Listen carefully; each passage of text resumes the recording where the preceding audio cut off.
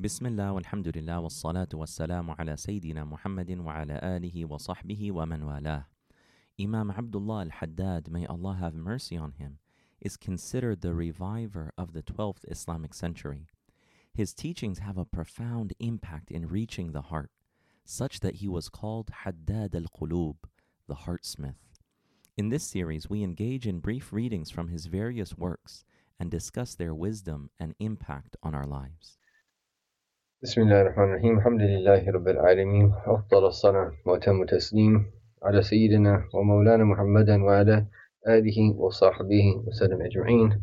Alhamdulillah. Welcome to our next episode of the Heartsmith podcast. May Allah subhanahu wa ta'ala benefit us in it for these blessed works of the great Imam Abdullah bin Ali al-Haddad radiallahu ta'ala anhu wa nafa'ana bih.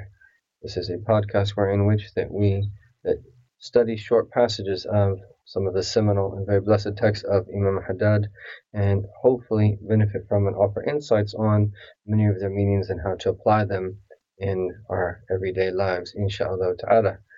And I just wanted just to say a few words. We're about to, this particular podcast is we're about to have Rajab enter. And perhaps it's going to be tomorrow or that at latest, inshallah ta'ala, Thursday. So is there any advice for your brothers and sisters that you would have on how to prepare for this month, and what are some of the things that we should be doing in it? I just read something earlier today on how to prepare best for Rajab and take advantage of the month of Rajab. One thing to really take into consideration is that the next 3 months are very important and very special in the life of any believer. The sacred month of Rajab, which is a holy month, and followed by the blessed month of Sha'ban, leading up to the most blessed month of Ramadan, that we take advantage of this time and begin our preparations for Ramadan from now. Because the Prophet ﷺ, in the month of Rajab, he would say, Allahumma barik lana fi Rajab wa Sha'ban wa ballighna Ramadan. Oh Allah, bless us in Rajab and Sha'ban and allow us to reach Ramadan. So connecting those 3 months together.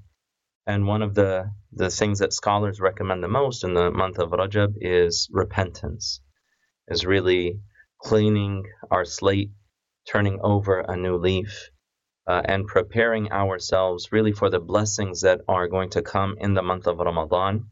And one of the greatest ways to prepare for that, the first step, is really repentance.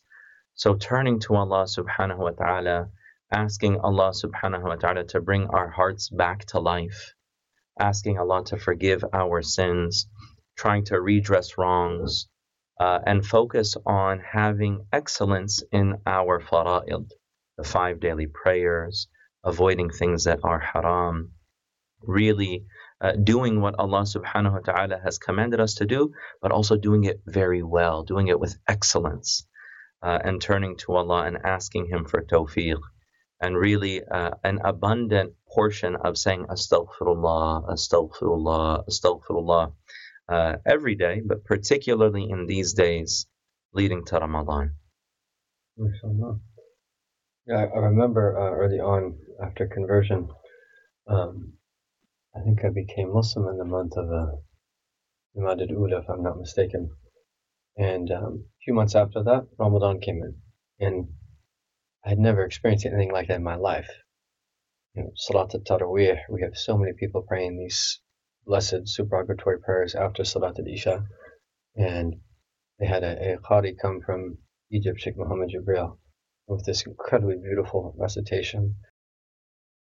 Then surrounded, breaking the fast, and then in the last 10 days, people are coming to perform Hajjud. And at that time, I was still learning the Arabic letters. So I remember I did my first khatam in English of the Abdullah Yusuf Ali translation, and in that blessed month. But it just really touched me because it wasn't something I'd ever experienced for so many people in the masjid, for so long. And then I do remember other good experiences like the 2 Eids and so forth. But unfortunately, in a place like America, as great as we experience the time of Ramadan, one of the things when you travel overseas that you realize it's it's Ramadan, it's the 2 Eids, but it's also a number of other blessed occasions throughout the year. And I just think it's just so important, some of the things that you mentioned, that we really bring that to life in our own selves and our families, in our local communities, for those that are open to it, really commemorating and celebrating and experiencing the blessed times of the year, the blessed times of the week, and so forth, and how that can really help us bring Islam to life in these lands. Yeah. Absolutely, subhanallah. That was my experience when I went to Yemen. I arrived like a few days before Laylat al-Isra wal Mi'raj in the month of Rajab. Alhamdulillah, like my parents, they did their best, but I think at that time I didn't really know what Rajab was. I didn't know Laylat al-Isra and Mi'raj, and just the fact that every month, so often there was something really special. It also helps the nafs. Like there's a tanawwur, there's like a variety. Everything has a special flavor, a different way of really trying to draw closer to Allah subhanahu wa ta'ala. And it's invigorating, like you feel alive in the moment. And it's beautiful. So inshallah, I would love, as you said, that it'll be a means of people really seeing the beauty of Islam. Inshallah. Inshallah. So the first book that we're going to read from is An-Nasayih ad-Diniyah, the Councils of Religion. Imam Haddad says, may Allah Ta'ala have mercy upon him and benefit us through him. وَاعْلَمْ أَنَّ الزَّكَاةَ لَا تَجِبُ إِلَّا فِي مَالٍ مَخْصُوصٍ. So we're on page 81 of the translation. Page 148 of the Arabic. And know that zakat is obligatory on certain specified things. وهو النصاب من الذهب والفضة وأموال التجارة والحبوب والثمار والأنعام. Which are a nisab, minimum amount required for the zakat to be due, in gold or silver, mercantile goods, grains and fruits, and certain domestic animals. وكذلك لا تجب إلا في وقت مخصوص وهو الحول في النقود والتجارات والأنعام والحصاد في الزرع والثمار.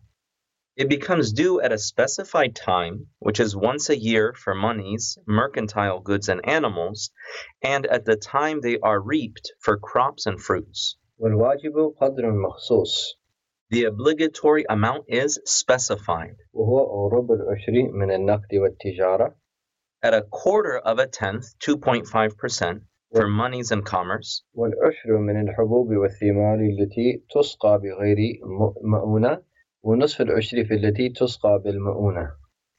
A tenth, so 10% for grains and fruits that are watered without appliances, and half the tenth, 5%, for those that are watered with the help of appliances. And what he means by appliances is that if you have some type of irrigation system, whether it be sprinklers or whatever it might be, so look at the mercy of the Sharia. If you're investing money into it, somehow water the crops in some fashion, whether it be through modern day sprinkling systems or in previous days when they used to channel water and find ways of watering it, then at that point that it's a less amount that you have to pay. Amazing. وأما النعم وهي الإبل والبقر والغنم فيطول النظر فيها. As for animals, these are specified to be camels, cattle, sheep, and goats. There are many details of relevance here. وتفصيل ذلك في كتب الفقه فيجب على صاحب المال أن يتعلم من علوم الزكاة ما يجب عليه علمه من معرفة النصاب والقدر الذي يخرجه والمستحقين الذين يجب عليهم صرف الزكاة إليهم وما في معنى ذلك. The place to look for them is in the books of fiqh. He who owns any of the above-mentioned things is obliged to acquire sufficient knowledge to be able to pay out his zakat. He must know the nisab, the amount to be given away, the deserving recipients, and so on. So we're reading this now. I remember when we first started reading this book in the 2 months ago, we were about to have our retreat on zakat. And alhamdulillah, I feel that the retreat went really well from the barakah of those people present, the barakah of just spending time in the works of Imam Ghazali. And when we read books like these, we're as if we're reading abridgments of the works of Imam Ghazali.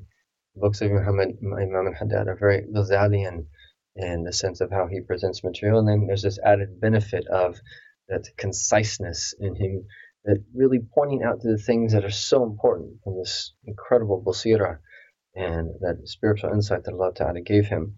And I really encourage those who are listening. I myself actually want to go back and listen to them, not because we were the ones presenting the material, but it was a time that we spent that studying this very important topic. And I remember the retreat was really eye-opening for all of us, even our own selves, and how zakat is almost like this forgotten pillar, and how we need to restore to its place of centrality, and just first and foremost understand how important zakat is, and that the goal that it's supposed to serve.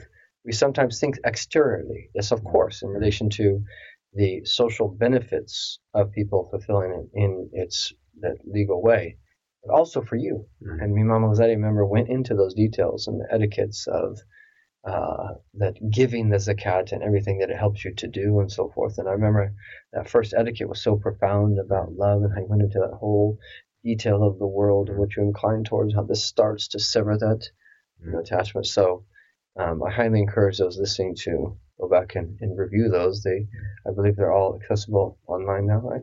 Yes. Our YouTube page, and also will be available as a podcast if it isn't already, but very soon, inshallah. And just that one of the beautiful things is that whenever a person is in love, there has to be a way to prove your love. So I was saying that, the nafs inclines towards the dunya, but one of the ways that you prove your love to Allah is letting go of it. So that was just really profound how Imam al-Ghazali mentioned that.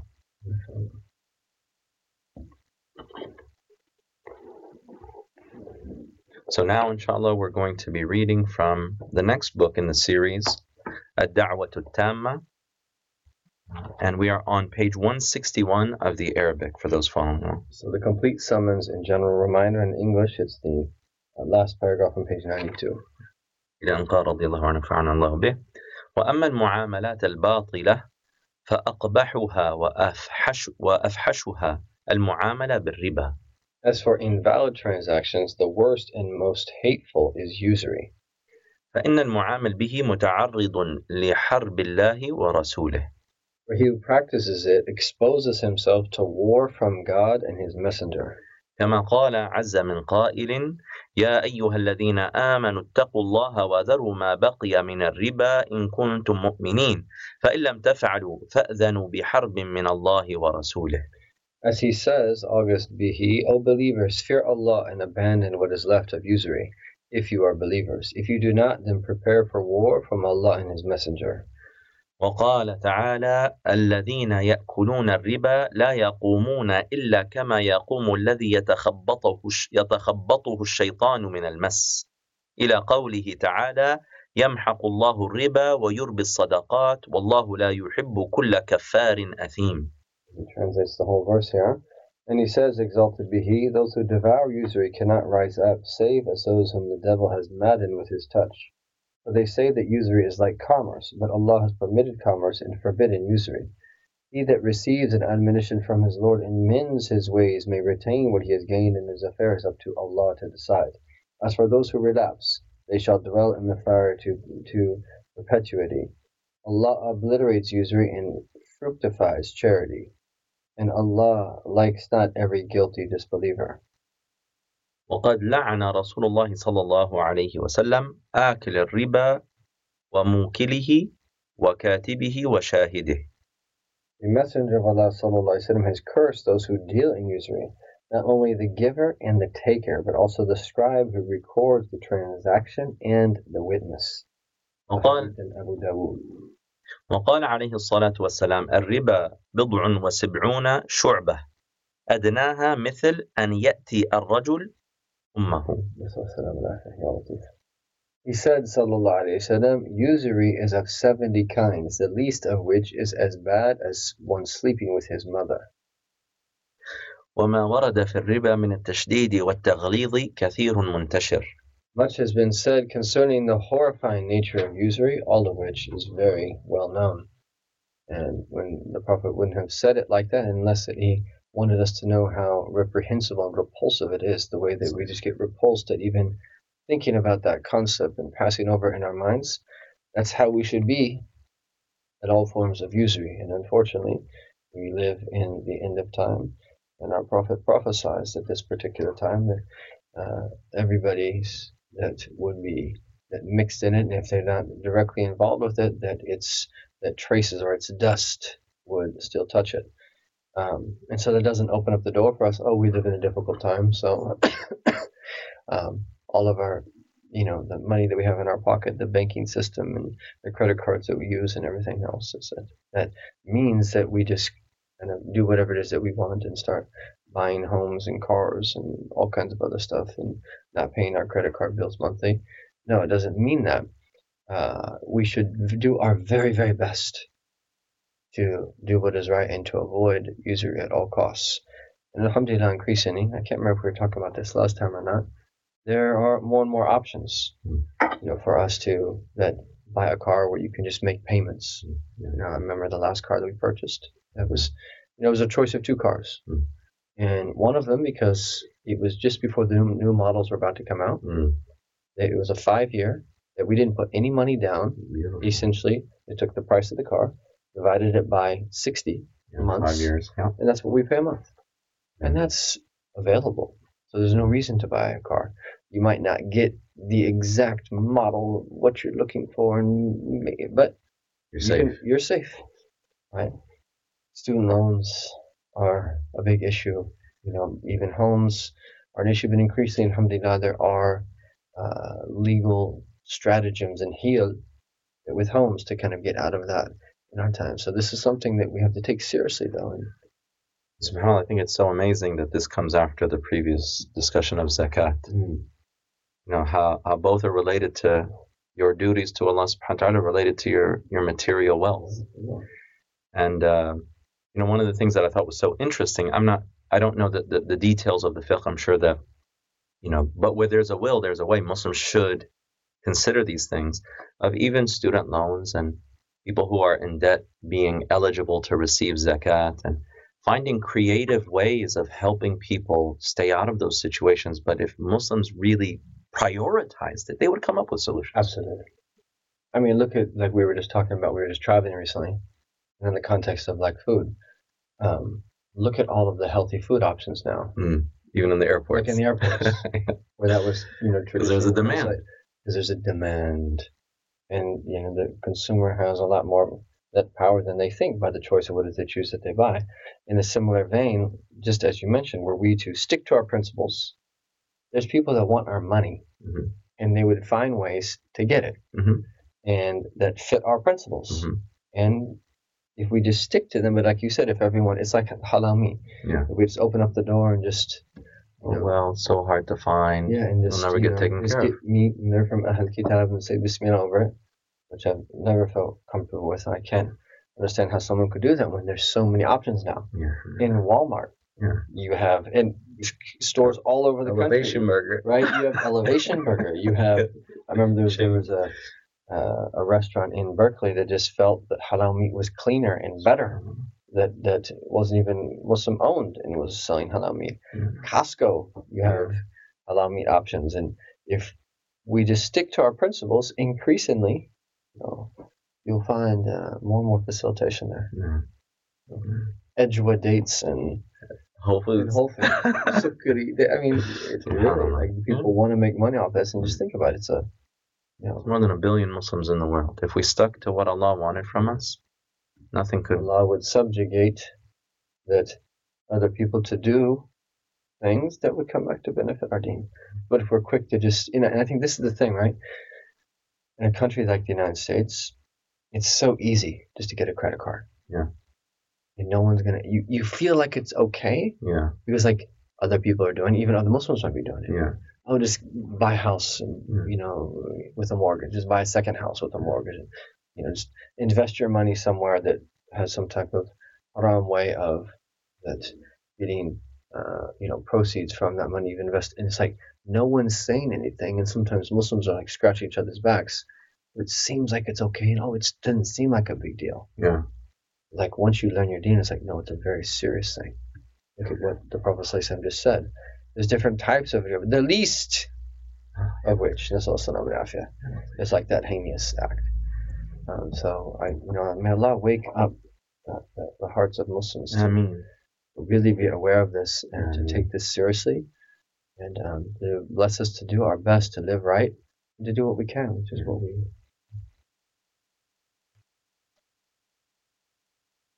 Okay. Yes. So we'll just transition to the next book.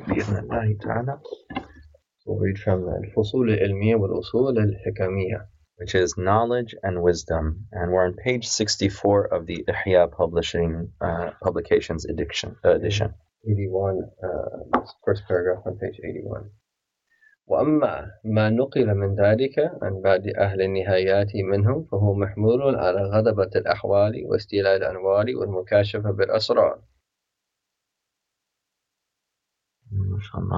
If, on the other hand, they are people of endings, then these things are to be understood as the consequence of being overcome by spiritual states, so that their secrets are overwhelmed by lights and unveiling of mysteries.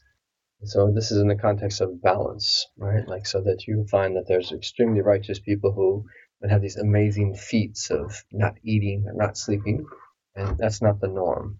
The Prophet is the one whom we follow, and his was a life of balance, sallallahu alaihi wasallam.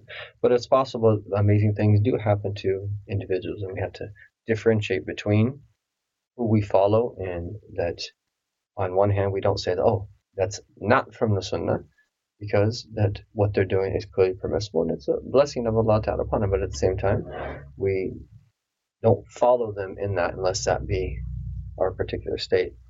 حتى يخرج العبد عن المقتضيات البشرية ويصير إلى حالة تشبه حالة الملائكة الكرام من أكثر الوجوه.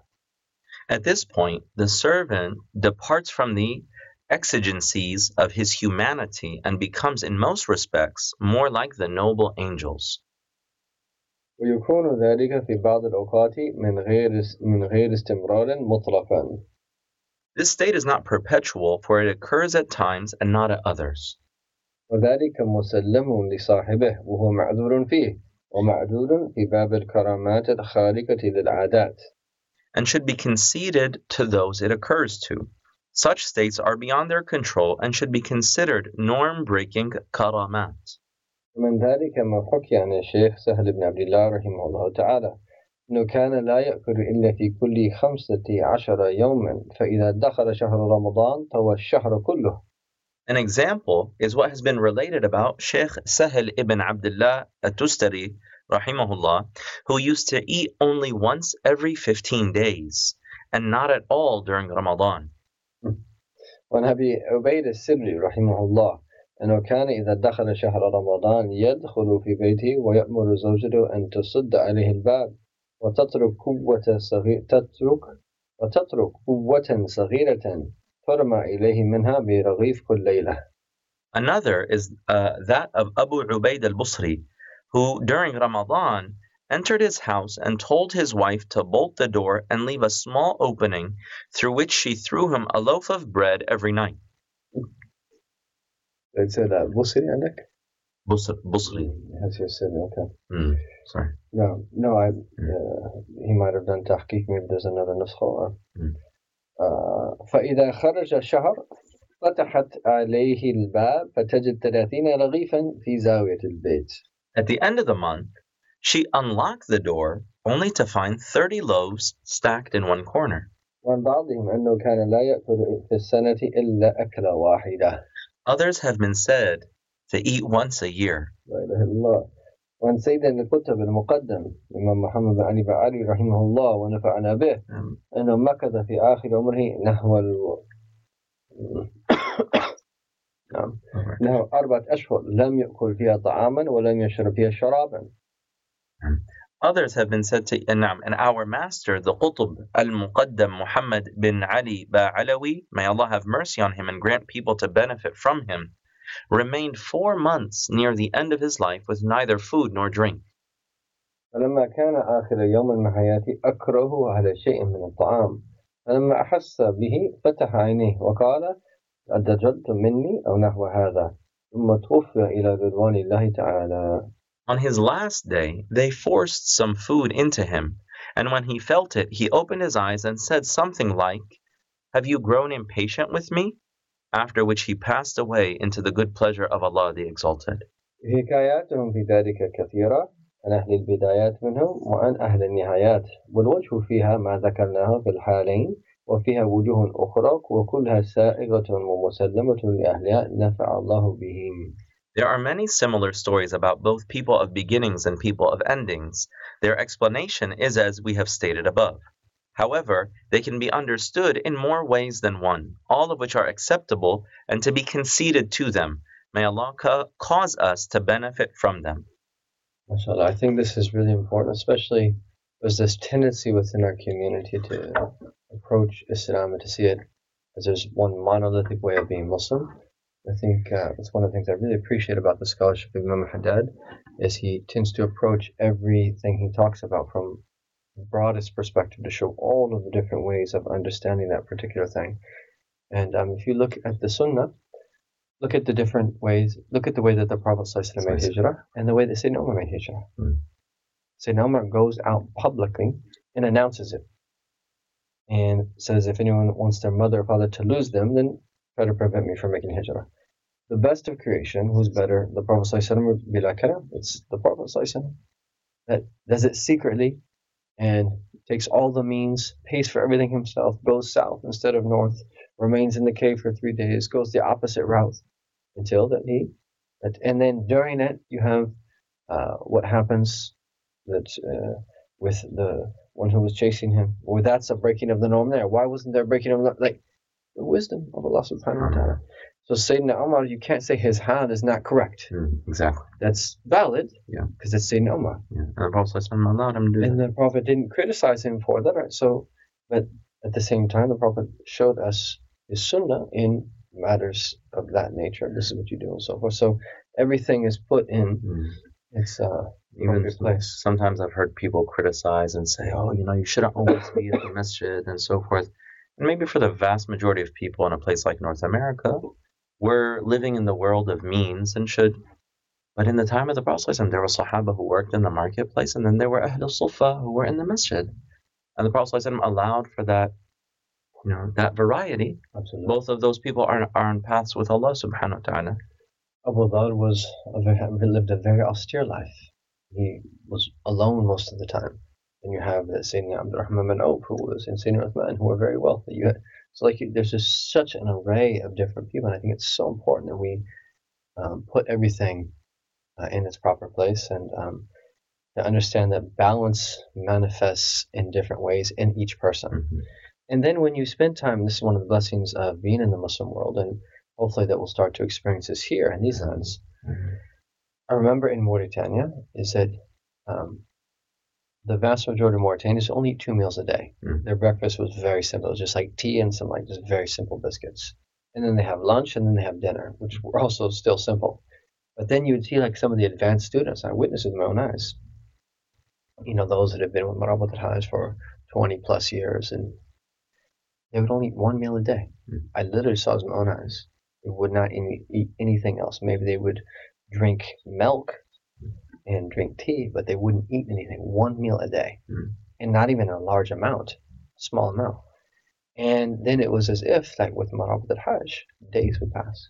He would drink milk in the morning and in the evening, and days would pass without eating. And then he would eat a little bit, and then days would pass and he'd eat a little bit. And I saw this with my own eyes. So this is totally within the realm of possibility. And Marabat al-Hajj was not skinny. He was robust. MashaAllah, tabarakallah. And that I think they say in Morocco, beware of a robust wali. Right? They're not eating a lot, but where is the shape coming from? Because normally if you don't eat, that you get really skinny. And it's subhanAllah, Marab Ahmed Fahd, I was just reading an obituary of his, subhanAllah ta'ala. He used to eat a very small amount of food, very seldomly. These things are totally within the realm of possibility. People that have lived in this time. So what about in the pre-modern world? What about in the early period? Now, these things are not far-fetched, and Allah is qadar al kulli shay. And then it will return in the end of time. With the people with the Mahdi. Yeah, exactly. That their food is tasbihat and subhanallah, alhamdulillah. And I think for a lot of people, like if you're hearing about these types of karamat for the first time, one of the things that all the ulama are in agreement on is following the sharia. Like if someone does something that is a breaking of the norm, extraordinary, miraculous, the only way that we really accept that that's something that's pleasing to Allah if the person follows the sharia. And if someone's doing something that's contradicting to that, then we realize that there's also other forms of breaking the norms, like the Dajjal, or someone can like read your thoughts, or and those people, we don't pay any attention to them. It really goes back to Salah. So the chapter we're taking today, in the class we have after Salat al-Duha today, is on the miracles of the Prophet ﷺ. And they tend to, so I just literally, right before we came in here, was reviewing that, like the different aqsam and divisions of breaking of the norms, exactly as you mentioned, is different divisions. When you get into the books of the scholars, you find is that they prepare you to understand existence as it is, and you can confidently interact with people at all different levels. And the more knowledge that you seek of our tradition, the more that you can carry on conversations with people from all different backgrounds. And the blessing of the scholarly means of transmission. Of course, there's always work to be done in every generation that relates to scholarship, but mashallah.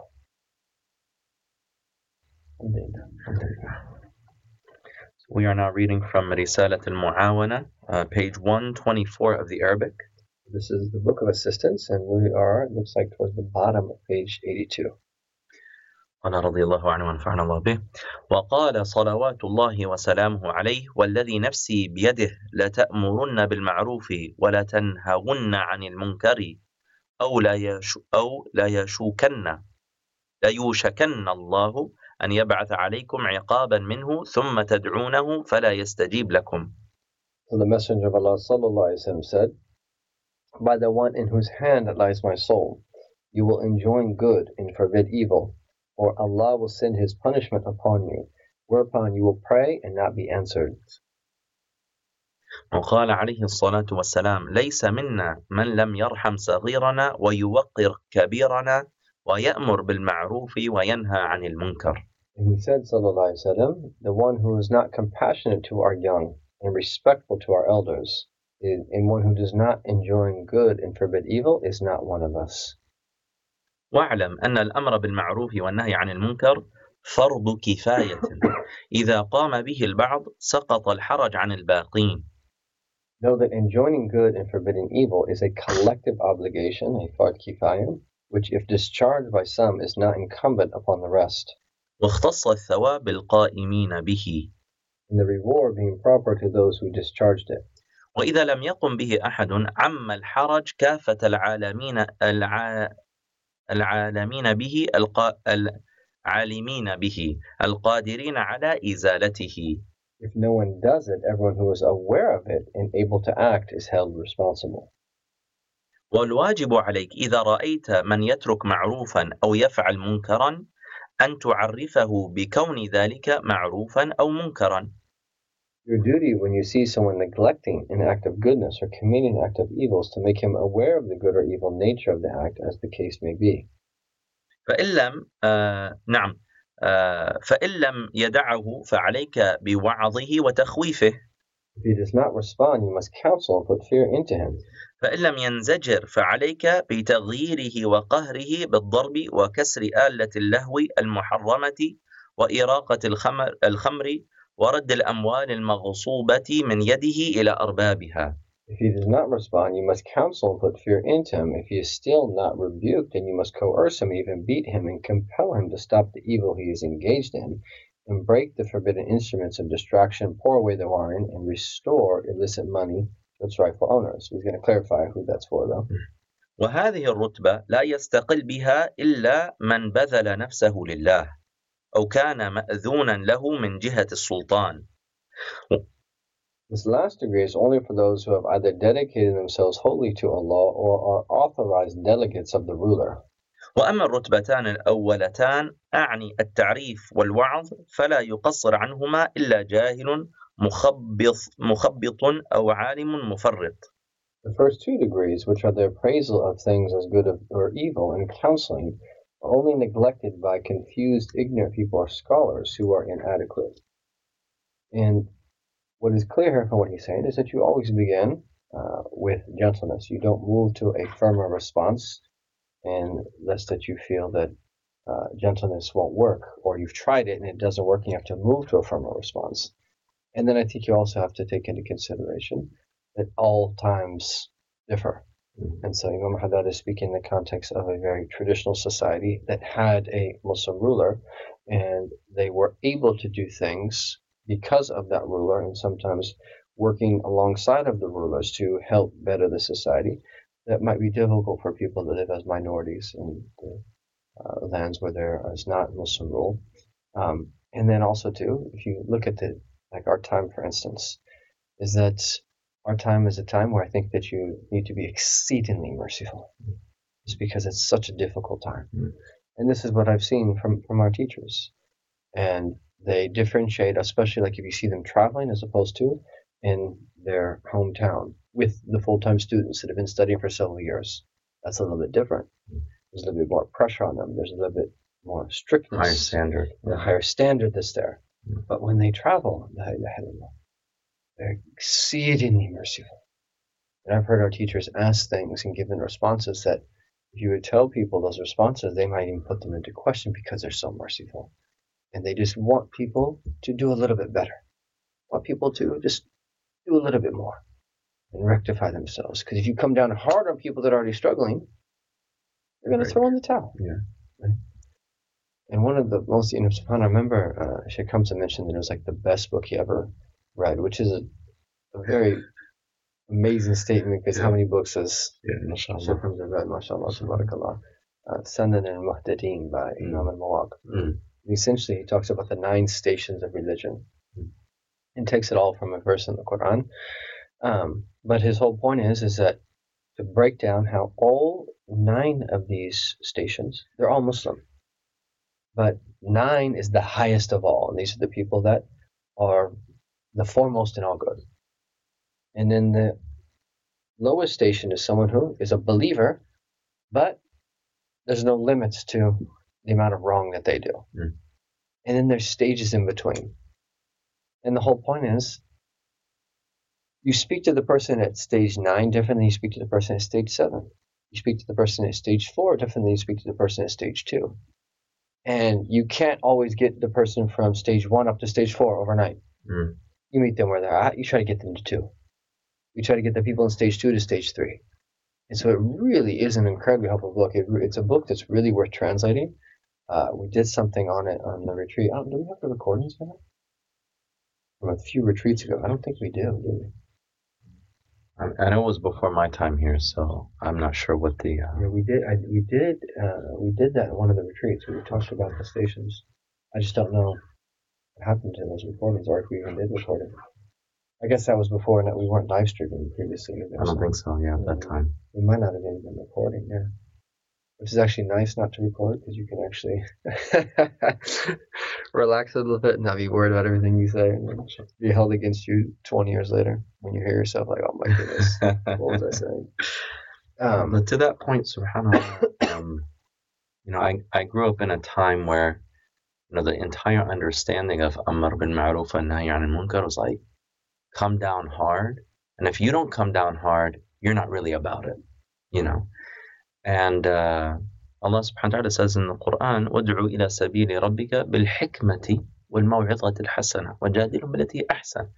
Call to the way of your Lord with wisdom and a good reminder, a beautiful reminder, and debate with them and speak with them in a way that's even better. So one of the things that comes to my mind in these kinds of conversations is having that wisdom to think about what's most effective. It's not about telling the person like kalimatul haqq and that's it. Right. Like, how do you help them? Beautiful. Because the point is to change it. Yeah. Not just to. Exactly. Like, I'm just keeping it real. No, what about that person? You want to help them. And so many people are not happy with what they're doing. Like, they want to do better. Yeah. Like, they're doing wrong, but they're just like deep down inside, they're broken and they want to do better. Jazakumullah kul khair for listening. That brings us to a close for our readings from Imam al-Haddad for the Heartsmith podcast. Inshallah, we look forward to the next time that we're able to come together and read from these blessed works. وصلى الله على سيدنا محمد وعلى آله وصحبه أجمعين والحمد لله رب العالمين والسلام عليكم. Thank you for listening to one of Al-Maqasid's online educational offerings. Our mission at Al-Maqasid is to cultivate holistic learning environments rooted in knowledge, devotion, and service by providing full-time, part-time, online, and community programs. For more information, please visit our website at almaqasid.org and connect with our other online content at almaqasid.org/connect.